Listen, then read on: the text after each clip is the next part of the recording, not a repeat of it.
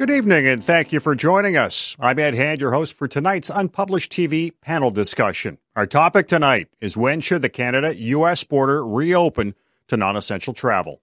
However you're watching and listening to our show, whether through our social media channels on Facebook, Twitter, and YouTube, or our podcast channels, iTunes, Google Play, Spotify, iHeartRadio, and more, I'd like to remind you that you can cast your vote on this topic at unpublished.vote and then email your MP and tell them why. Our question this week is, when will you feel comfortable reopening the Canada-U.S. border to non-essential travel? Now, when we did our podcast, it was to be revisited by today, and now the border will stay closed until October 21st, and then it will be revisited again.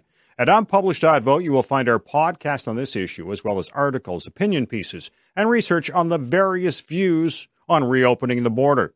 So let's get it started. Joining us tonight, Colin Robertson is a former Canadian diplomat and vice president and fellow at the Canadian Global Affairs Institute.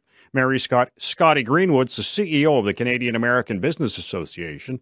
And Jack Jedwab is the president and CEO of the Association of Canadian Studies. And our question, when will you feel comfortable reopening the Canada-U.S. border to non-essential travel? And when you looked at our choices on the poll, after 3 months, 36.1%. 6 months, 8.3%. 12 months, 22.2%. Longer than 12 months, 25%. And undecided, 8.3%. Now, the thing I find interesting about this, Colin, is the least and the most the border would be closed are the ones that are the most popular. What does that tell you? Well, it tells me the Canadians aren't ready to open the border just yet. My sense is we're probably not going to open it until it appears that both countries have the pandemic under some kind of control, and there's no sign that we're near that. And so I think realistically, the border may not reopen until there's a freely available vaccine on both sides of the border. So you think it's going to be the vaccine? Scotty, border towns and in cities, what impact are you seeing in the U.S. on them right now?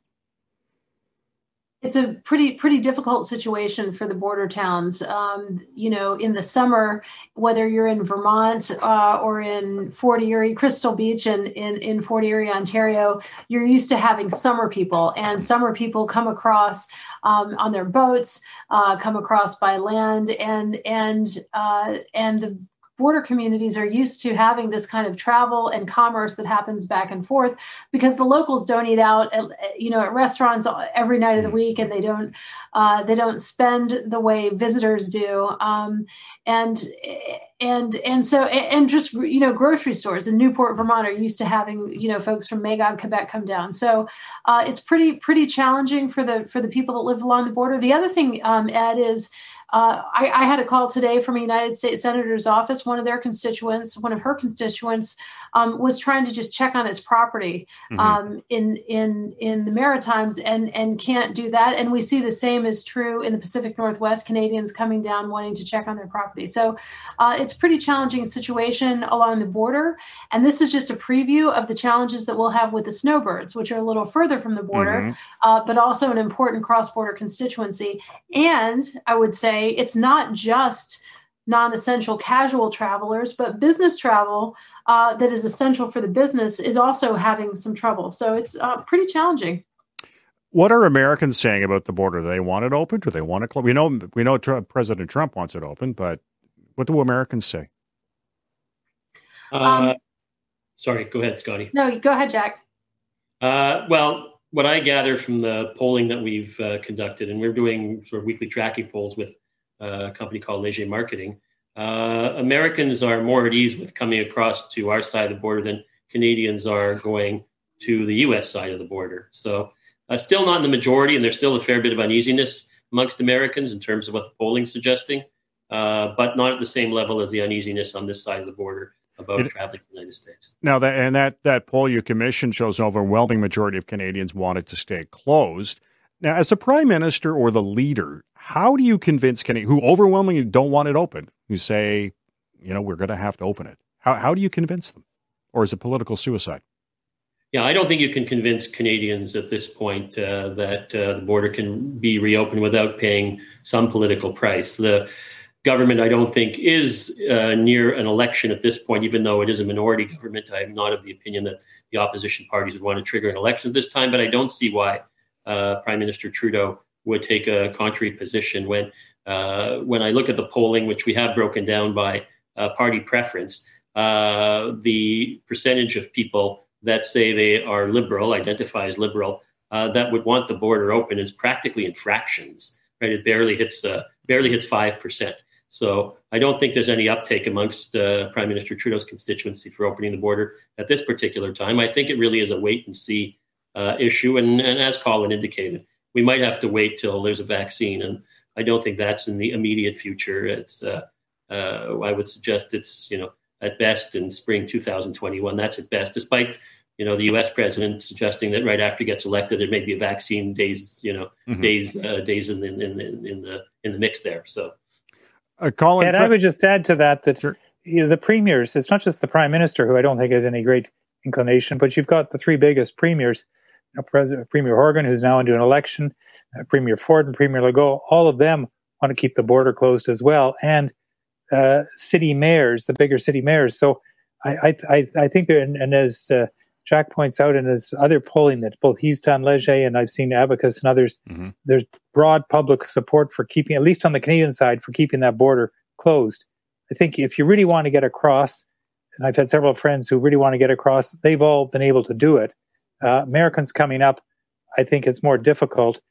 And I think that's the way it unfortunately is going to remain, because what I'm struck by is that there's you mentioned you've did a podcast that got a lot of listeners, but I'm struck that there's no great pressure to open that from any of the sort of communities I see, business or otherwise. Scotty may have a view on this. What do you think, Scotty? Well, I think the way you get comfortable with reopening the border or with resuming any semblance of life the way it was before is with testing and contact tracing. If you can prove that you don't have COVID. And we talked before about the idea of this double negative test. So you test before you go, within, call it 48 hours, you test when you arrive. If both of those are negative, not sure why you would keep somebody like that out. And not sure why you'd want them to quarantine. The trick is, though, what if you test negative on your way leaving the United States going into Canada, and then you get to Canada, let's say you've landed on a plane and you get a positive result, then there's a whole protocol that would have to be worked out about how do you send that person home? What do you do with them once they've tested positive? And that's something to work out. But by the way, this isn't just about the Canada-US border. As I understand it, Canada isn't open to anyone right now. So the U.S. impact is obviously we're right here, and Canadians and Americans are used to in the millions going back and forth with complete ease. But this isn't. I don't think this is just directed at the U.S. I think generally Canada is taking a conservative approach for health reasons, and I think that's understandable. The way you deal with that has got to be through testing and contact tracing, because just staying closed and hermetically sealed, I don't think is a solution that's going to work in the long term. No, it's definitely not a long-term solution. Colin, President Trump does want to reopen. How do you deal with your largest trading partner if you don't want to open? Well, I think, again, there aren't direct conversations between Mr. Trudeau and Mr. Trump on this. I think Mr. Trudeau, this is not a conversation he wants to have, but certainly I also sense that the Canadian Border Service people and the Department of Homeland Security people, they're quite content to keep it the way it is.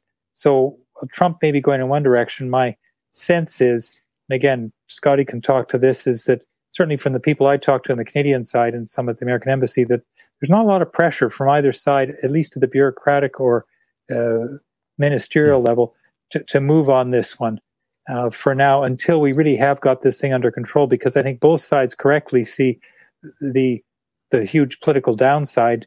As Scotty said, the contact tracing is not perfect. And so I think until we get to that situation, and the other point is, it's not as though we are lacking, as I understand it, on either side of the border. There have been some supply chain interruptions, but not nearly at the scale that one might have thought could be the case. Some of the servicing side I know is not getting done as quickly as people would like, but generally, you go to your stores, your groceries are reasonably full, things are working, and you don't hear a lot of complaints. Well, if I could just say, we just had our third quarter Canadian American Business Council board meeting last week, and we had a senior official from the Government of Canada as part of the discussion, and almost every board member raised the issue of the challenges with the border closing for business. So it's not as transparent or obvious as it could be to get deemed essential. The quarantine requirement is effectively a ban. And so you may not be hearing a lot about it in the public domain, but in the dialogues that I'm privy to, there's a really serious concern about people being able to conduct business back and forth across the border. So I think it's something that we're going to have to deal with. Obviously, we have to be safe, but I think the idea that the border is either completely closed or completely open isn't the paradigm anymore. I think we have to look at a risk-based approach, just like we look at everything else that goes back and forth across the border. It's all about managing risk and doing that in a smart way. And I think we're going to have to look at the movement of people in that way going forward. Yeah, I agree. I know this is going to have to happen incrementally. There's not going to be an immediate reopening. There's going to have to be a movement that involves a bit of pedagogy about this and people feeling more at ease over a certain period of time. But it's true. In the long term, certainly the border closing is not in the interest of either country. And certainly some industries are very badly affected by it. I can think of one that's very obvious, tourism. Right. So right now our hospitality is quite a bit, certainly in a lot of the larger cities, and from our American neighbors as that's CBP calling. They want to make sure you use your Nexus card. Yeah, no kidding. That's an obvious one. There are many others. I don't think we have the big picture, and we haven't seen sort of a detailed presentation of just how significantly the economic effects are of not seeing that cross-border movement between the two countries. I was in Niagara Falls, actually. I did some cross-border visiting, Quebec to Ontario. And you could see in Niagara Falls, even though on the Canadian side it seems to be okay, you can see the sort of level of there's sort of a degree of mistrust that informs you about the need for more pedagogy. Right. On the American side, I went on the Maid of the Mist, which is now not called the Maid of the Mist on the Canadian side. Right. It's called the Hornblower, and they got the American side and the Canadian boat. And you may have seen there's some photos about this that I saw before doing this, and the photos showed the American boat more crowded, right? Not as much no real distancing. In the Canadian boat, it's all distancing, which is a representation, maybe exaggerated or embellished to some extent, but I witnessed it firsthand.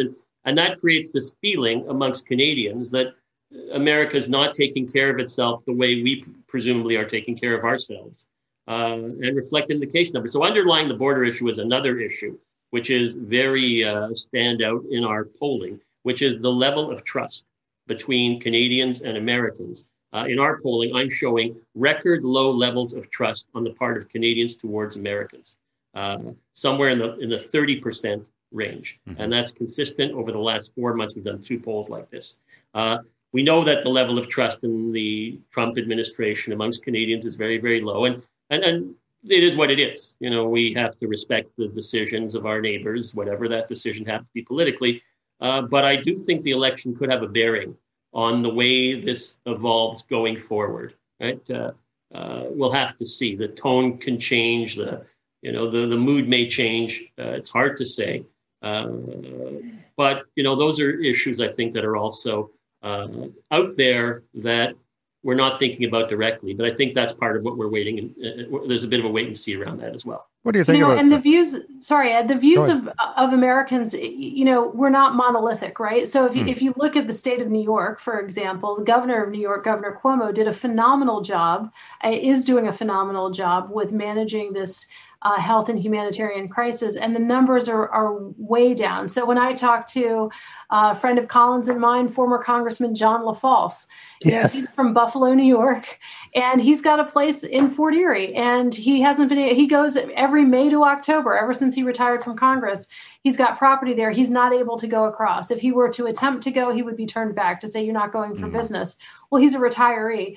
New York has done very well. Upstate New York, the instances are very low. And yet, as Jack points out, there's a lack of trust. So I think it's important to dig beneath the surface and have honest conversations with each other about what the risks really are when we talk about a phased approach to reopening the border, whenever that is. Yeah, and Ed, I would add to what Scotty's saying about risk management is that, we don't have to have all the border open at the same time. My sense is that we'd be smart to start small. Sweetgrass, Montana, and Coutts, Alberta, maybe, in between Maine, St. Stephen and Calais, for example, and see how that goes. Do it, as you say, Scotty, where the instances of local traffic are fairly low and where you can manage this. And that would, I think, start to build confidence for broader reopening. But remember the border in Canada, the United States is one of the longest in the absolute world. It's like going from Beijing to Moscow. It's 4.5 time zones. And I think sometimes we get caught up in kind of the European paradigm about border opening. We forget how big that border is. And it's not just one border. It's also the border between Alaska and Yukon. And of course, there are people on both sides of that border who would like to see that reopening because they're taking a different kind of view. And I think, as Scotty said earlier, some of the test and trace and so there are things we should be looking to now.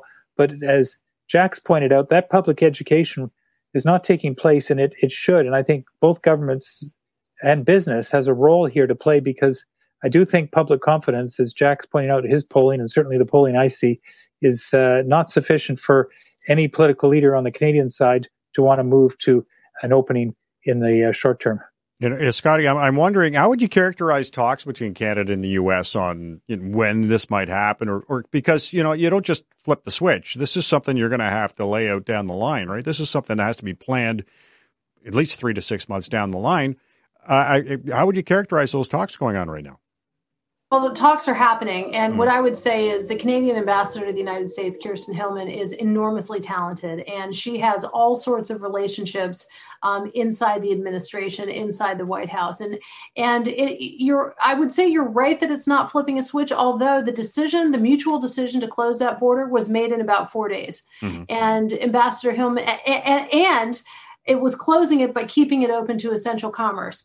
And that was a pretty complicated dance, and it was done pretty quickly. So Ambassador Hillman and her team are in virtually constant conversations, but they get taken. Those conversations get taken over from time to time when things happen, like the U.S. decides to slap an aluminum tariff against Canadian aluminum products. And then so suddenly you've got to deal with that fire drill. Thankfully, that is no longer upon us. But there are developments like that occur, pretty regularly that the embassy has to deal with, that the ambassador has to deal with. And another one in Congress is you have what's known as the National Defense Authorization Act that has a 100% content requirement for defense procurement, which is, as Colin and Jack know, and Ed, that's contrary to several generations of Canada-U.S. cooperation on defense procurement policy. So all this to say, the embassy has its hands full, but they engage on a daily basis, from my conversations with Hillman, with their counterparts, and with folks inside the White House. Mary Scott Greenwood of the Canadian American Business Council joining us on Unpublished TV as well.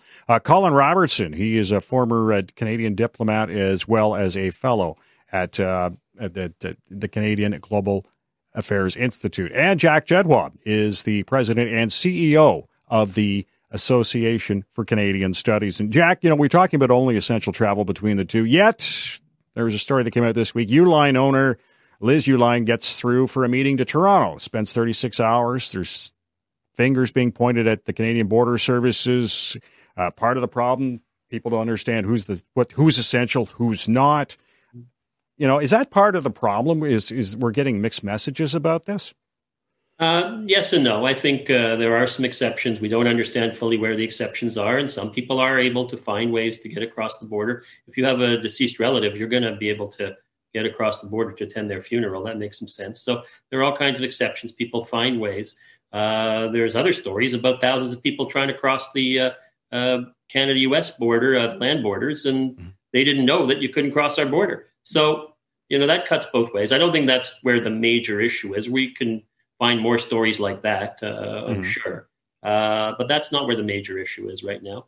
The issues are the ones that, Scotty described and that Colin described earlier. But, again, overarching some of that, you can have a lot of good conversations between DHS and our border services people. But the politics and public opinion are really, really key right now. I don't think that with an election coming up, with the situation we're facing currently, maybe that election and the aftermath can serve as a catalyst to renew the political conversation, which, of course, is going on, at the embassy with Kirsten Hillman and various others, as Scotty pointed out. And then there's public opinion. And right now, again, we'll need a pedagogical process. It's going to take some time for public opinion to evolve.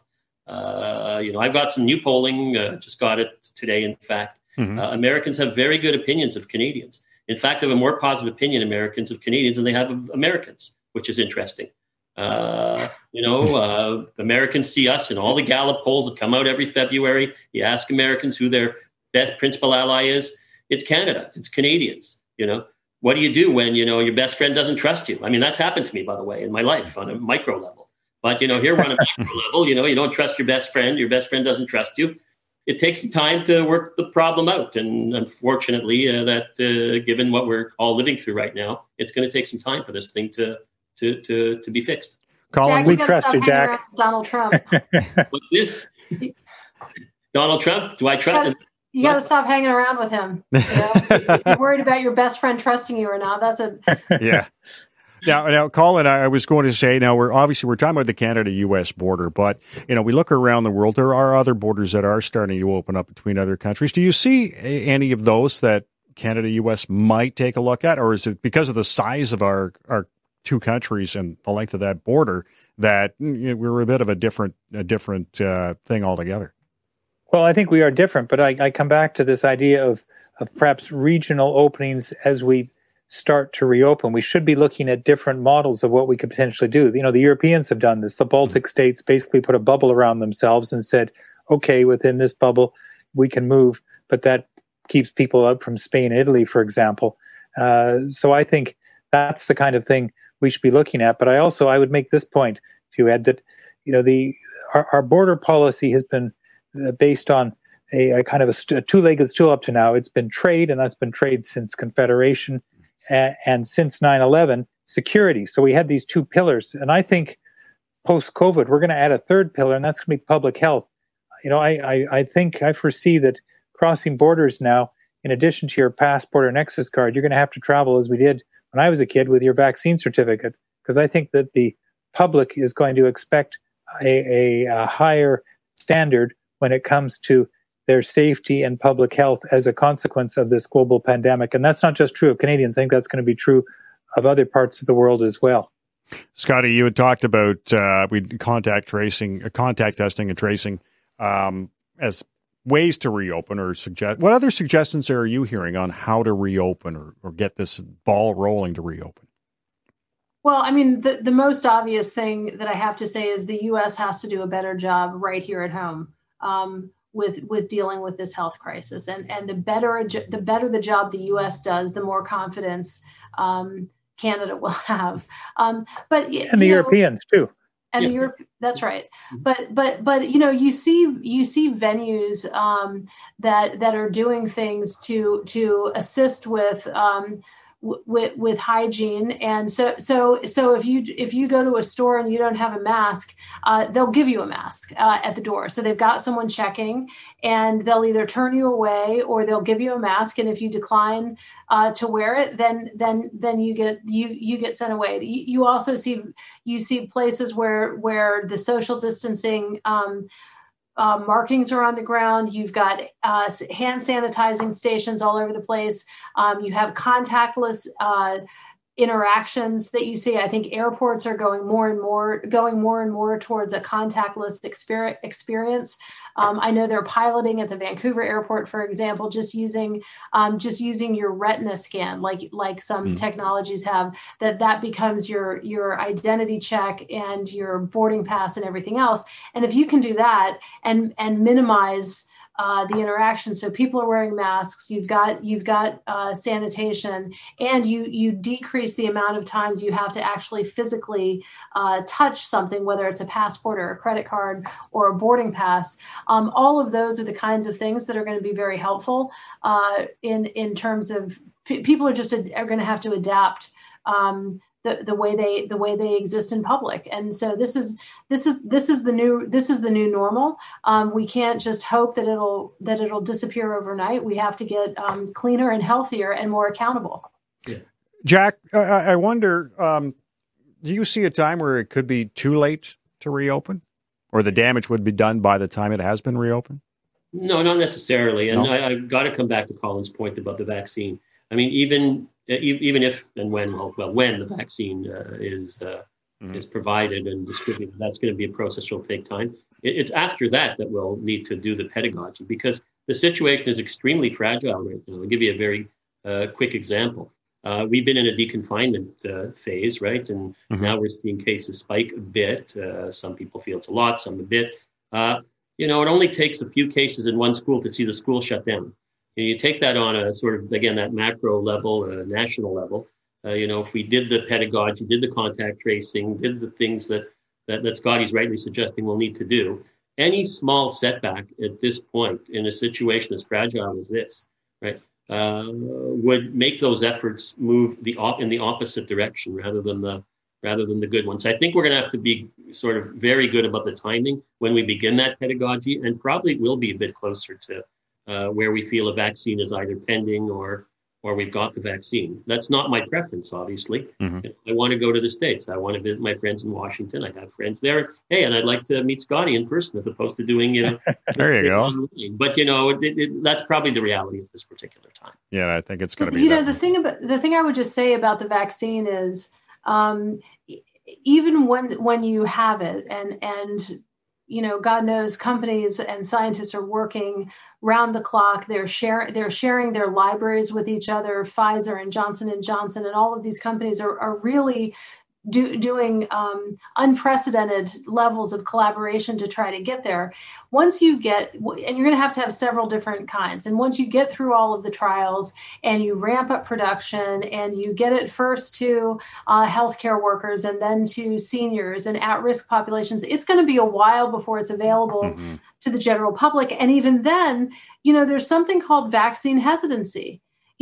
How many people are going to be willing? I mean, you have an anti-vaccination movement already in the United States, which personally to me, I think is troubling as a mom with school-age kids.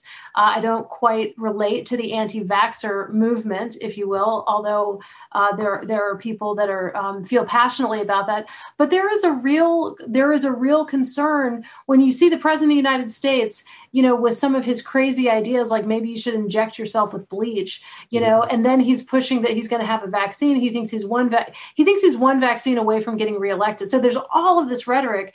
Everybody knows it's being rushed, it's being pushed. You can understand in that scenario how people would say, you know what, I'll wait to vaccinate my kids until I am sure that it's safe, until I know that it's been tested, till it's been around for a while, because I don't want some crazy startup version of a vaccine doing potential harm to my family. So the vaccine and this is even more true in Black and brown communities in the United States. The vaccine hesitancy is a real issue. And so we can't just pin our hopes on a vaccine as the answer to reopening the border. It's going to have to be a whole series of measures that we've discussed on this call. No, I agree. But can I put a question to you and Colin once I've got the floor quickly here? Would you think that when the vaccine is generated, right, that when you cross the border, right, you got those boards at the airports, can say, have you visited a farm in the last 10 days? Have you been to China in the last 2 weeks? have you taken the COVID-19 vaccine? Right? Do you think that that's something that governments will be doing at that particular point? In other words, they're saying, if you say you haven't taken the COVID-19 vaccine, you're not crossing the border. Right? It could be one of the conditions for doing so. The anti-vaccine movement aside. In other words, is the government going to step in at some point and try to compel people to take the vaccine? I think Canadian government would be likely to do so. Yes, Jack. I think that's quite feasible. You know, it's only been a couple of generations since we used to appear at a border with our vaccine certificates, and if you had the vaccine, you could get in. If you didn't, you couldn't. So I think this global pandemic is going to reintroduce, and I would say to those who have vaccine hesitancy, that's fine, but it is not a right to cross a border. It's a privilege. So if you don't have it, you're not going to be able to cross the border, and that will act as an incentive to those who have business and have to cross back and forth. Okay, Scotty and I both know it's like a Nexus card. Some people don't want to give their information away to get it. For me, I did it as soon as it was available. I would take the vaccine as soon as it was available for that very reason. But there will be some people who are not, and I think that there are going to be penalties now because of the public health risk of admitting someone who could be a spreader. Well, folks, I want to thank you for joining us. Our time is up, and I want to thank our Unpublished TV panel. No way. Yes. Went by like that. I know. Colin Robertson is a former Canadian diplomat, Vice President Fellow at the Canadian Global Affairs Institute. Mary Scotty Greenwood is the CEO of the Canadian American Business Council. And Jack Jedwab's the President and CEO of the Association of Canadian Studies. And coming up on our next Unpublished TV next Monday, we'll take a look at the throne speech and whether it sends us to the ballot box. Thanks for watching Unpublished TV. Stay safe. I'm Ed Hand.